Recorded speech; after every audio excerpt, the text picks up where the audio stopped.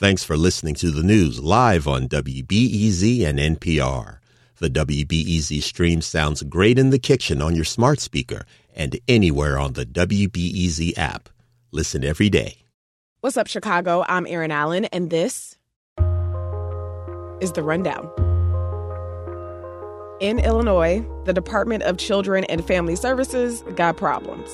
Been had problems for years. A department that's been mismanaged for decades, now averaging more than a death a month for kids in their care. Kids in crisis forced to sleep in offices because they have no place else to go. A DCFS official was held in contempt of court for the 12th time since January.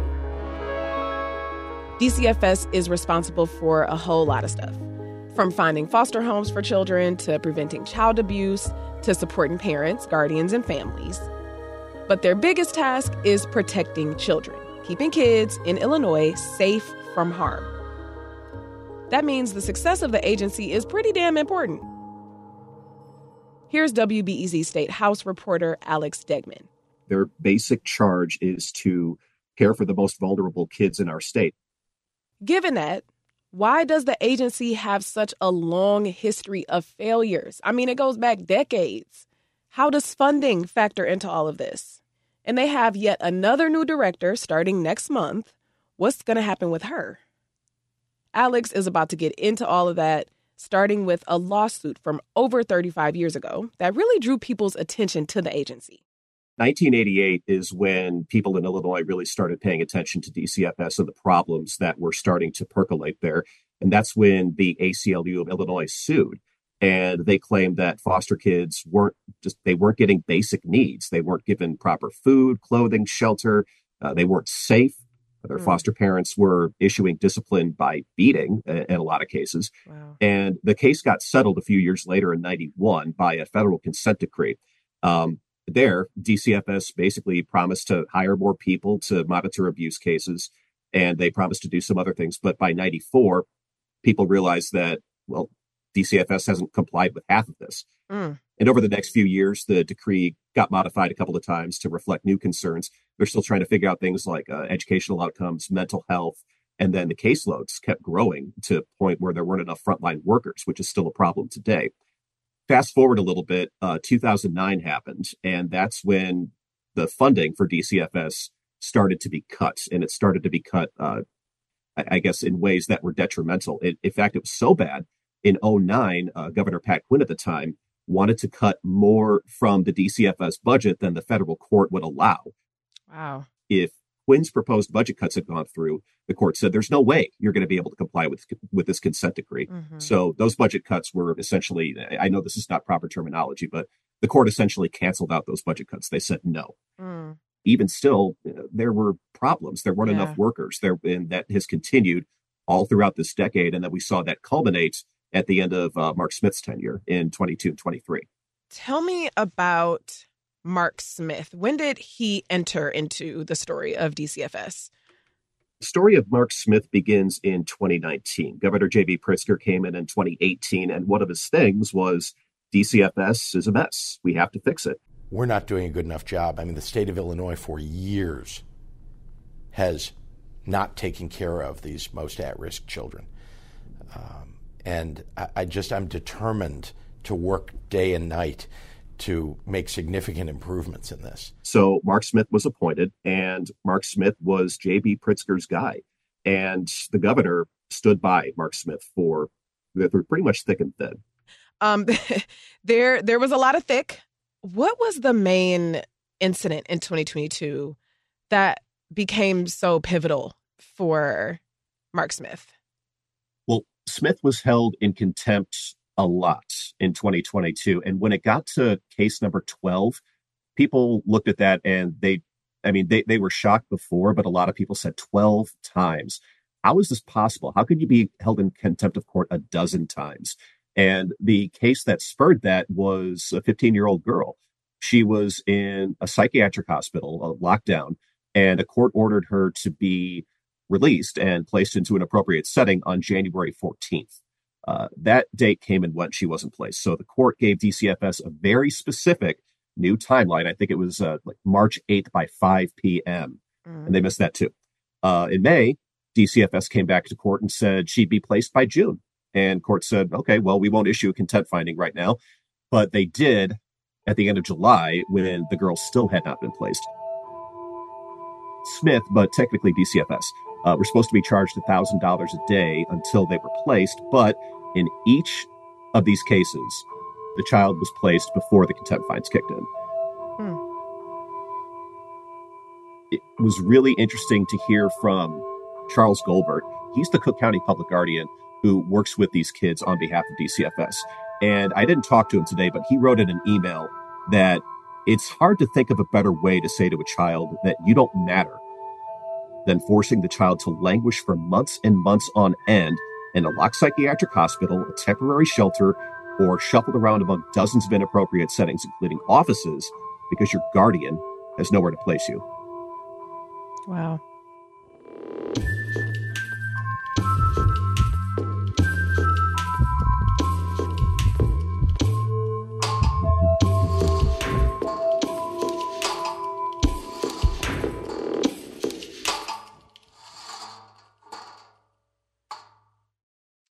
How did Marc Smith respond to all of this? Well, Marc Smith and Governor J.B. Pritzker responded by basically saying, this is not a short fix. This is a long-term fix that we have been working on as a state and as an agency for like 30 to 40 years, and this is not going to be fixed overnight. But there are things we are doing, they said, like increasing the budget, like hiring more people, like putting people into positions that have been vacant for a long time so that maybe there could be some continuity. But the outcomes haven't really matched that. And that's what lawmakers were starting to talk to them about all throughout 2022 and parts of 23 when they would have hearings. And Marc Smith would be called before these lawmakers to answer questions about how this is happening. The answer was really always the same. We're getting more money. This takes time. Tell me more about some of the reactions from lawmakers when they heard about what was going on. Outrage.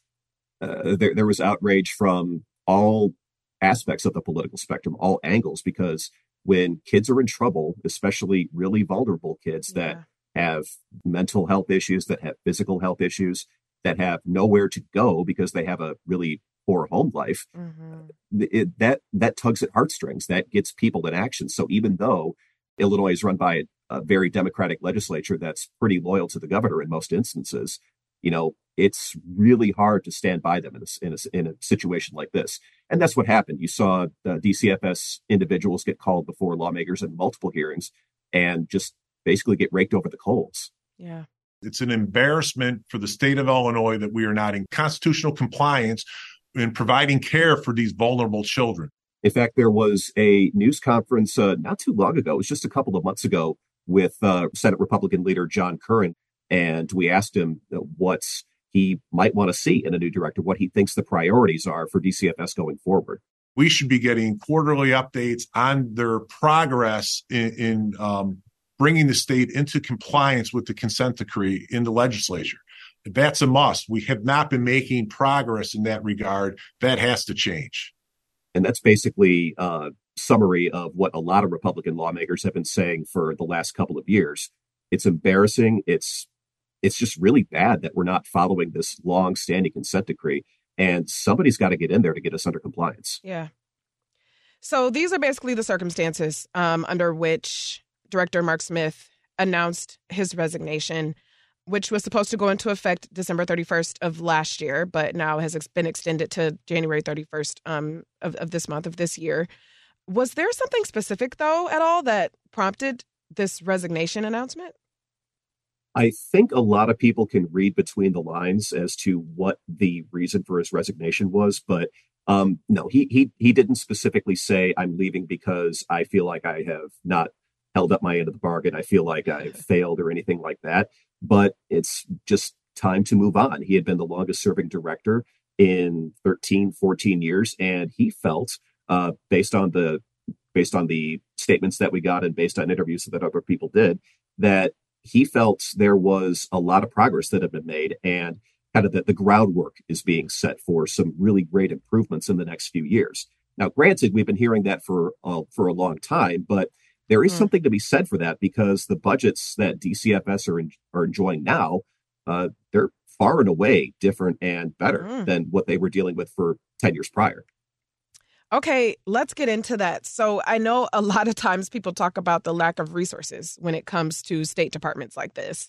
You talked about in the past funding being cut for DCFS. How has funding looked, though, during Marc Smith's tenure? Well, the short answer is the budget in the last 5 years for DCFS has almost doubled. Fiscal year 2019, I think the budget was $1.8 billion. And the year that we're in now, the budget is $2.03 billion. So that is just an exceptional increase in funding that really they haven't seen in a really long time. And a lot of the advocates that I'm talking to say that this isn't even really all that much. I mean, it is, but considering what the needs are and how long they say they were underfunded, this is appropriate. So the funding situation is really good. But again, child advocates are pointing to the things that we just talked about a few minutes ago. Like all of these children are still not being cared for, and they're not the only ones. There are a lot of DCFS problems that still exist. And so far, the doubling of the budget hasn't fixed them. So Marc Smith has had this tumultuous time in office. As you mentioned, he was literally charged with contempt a dozen times. 4.5 years he served, the longest DCFS tenure in a long time. How would you say people are going to remember his tenure? First of all, people are going to remember his name. That's the thing about DCFS that a lot of people don't realize is that Marc Smith served for 4.5 years. And when you look at some of the other DCFS directors that have served in the last decade or so, he's the longest by far. I mean, the new director is coming in as the 13th new director in 14 years, but Marc Smith served for 4.5 of those. Wow. So I think people are going to remember the fact that he oversaw just year after year after year of budget increases. And as far as staff is concerned, there's a lot more now than there used to be. But what's been done with it? Yeah. A lot of people say it's really good to have that consistency in there because when you have shifting directors and like people coming in and out all the time, there's a power vacuum and people don't really know who to report to. People don't know what to do, but that wasn't the case. So leadership was steady, funding was increasing, but the outcomes weren't there. Yeah. And I think that's what people are going to remember. So Governor J.B. Pritzker has just announced a new director, Heidi Mueller, who will start on February 1st of this year. Who is she? Heidi Mueller, she's been around state government for a while, but admittedly, she has been running the Illinois Department of Juvenile Justice since 2016. So I don't really know a whole lot about her, but she became the Department of Juvenile Justice Director under Rauner, and she remained at the post all throughout J.B. Pritzker's tenure so far. And one of her key achievements at juvenile justice was the so-called 21st Century Transformation Plan. And that is basically a sea change in how incarcerated youth are looked after. Instead of the current setup, which is kind of like adult jails with barbed wire around the outside and big institutions, they're trying to send these kids to smaller, more group-like settings that maybe serve like 20 to 30 kids at a time instead of this current model. They want to get that done in the next few years. And that means that she has experience dealing with youth and troubled youth especially, but she deals with more of the criminal aspect, the incarcerated youth, more than foster kids looking for a home. But with that, there is a lot of experience that she can bring to the table. She's trauma informed. She's familiar with kids from different backgrounds. And the effort to try to shift away from mass housing like this without regard for individual needs, that's something that DCFS is also trying to do. And that's what they've been trying to do for a while. Given that, do you have a sense of what we can expect from the tenure that she's starting? So I think we're going to see a lot of hope.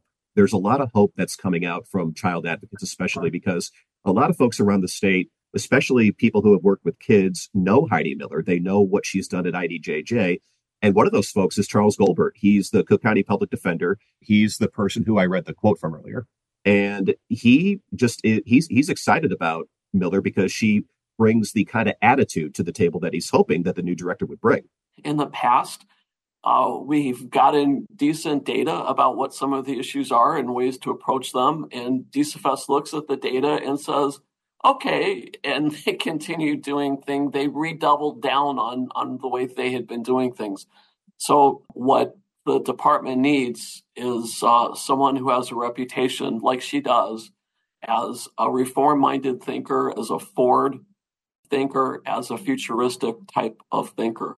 Alex, you've been covering DCFS for a couple years now. And here we are with yet another director, the 13th in 14 years.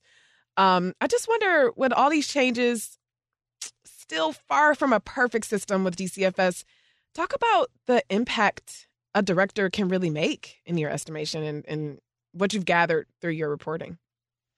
Well, it really goes back to what we were talking about a little earlier, and that is consistency. If there is a change in director every few months, that means that there's a time gap between when they leave and when the interim comes in, and then when the new director is announced. And we don't know what policy changes are going to be made there. We don't know if there are going to be any made. And like, if the temporary director puts something in, does that mean that the new director is going to take it out because they don't like it? It's just, there's a lot of things that could happen. And even though there wasn't a whole lot of progress during Smith's tenure on a lot of things, the one thing that people said was the consistency really helped. And the consistency of policy was really instrumental to try to do what little they could. So my hope is that when Heidi Mueller comes in, that she'll have a similar tenure, because that's where everything starts. It starts with consistent leadership and adequate funding. They've had one of those things for the last 4 to 5 years, and now they're just trying to find the other one, leadership structure that's going to be able to take all of that and build on the progress that's been made so far.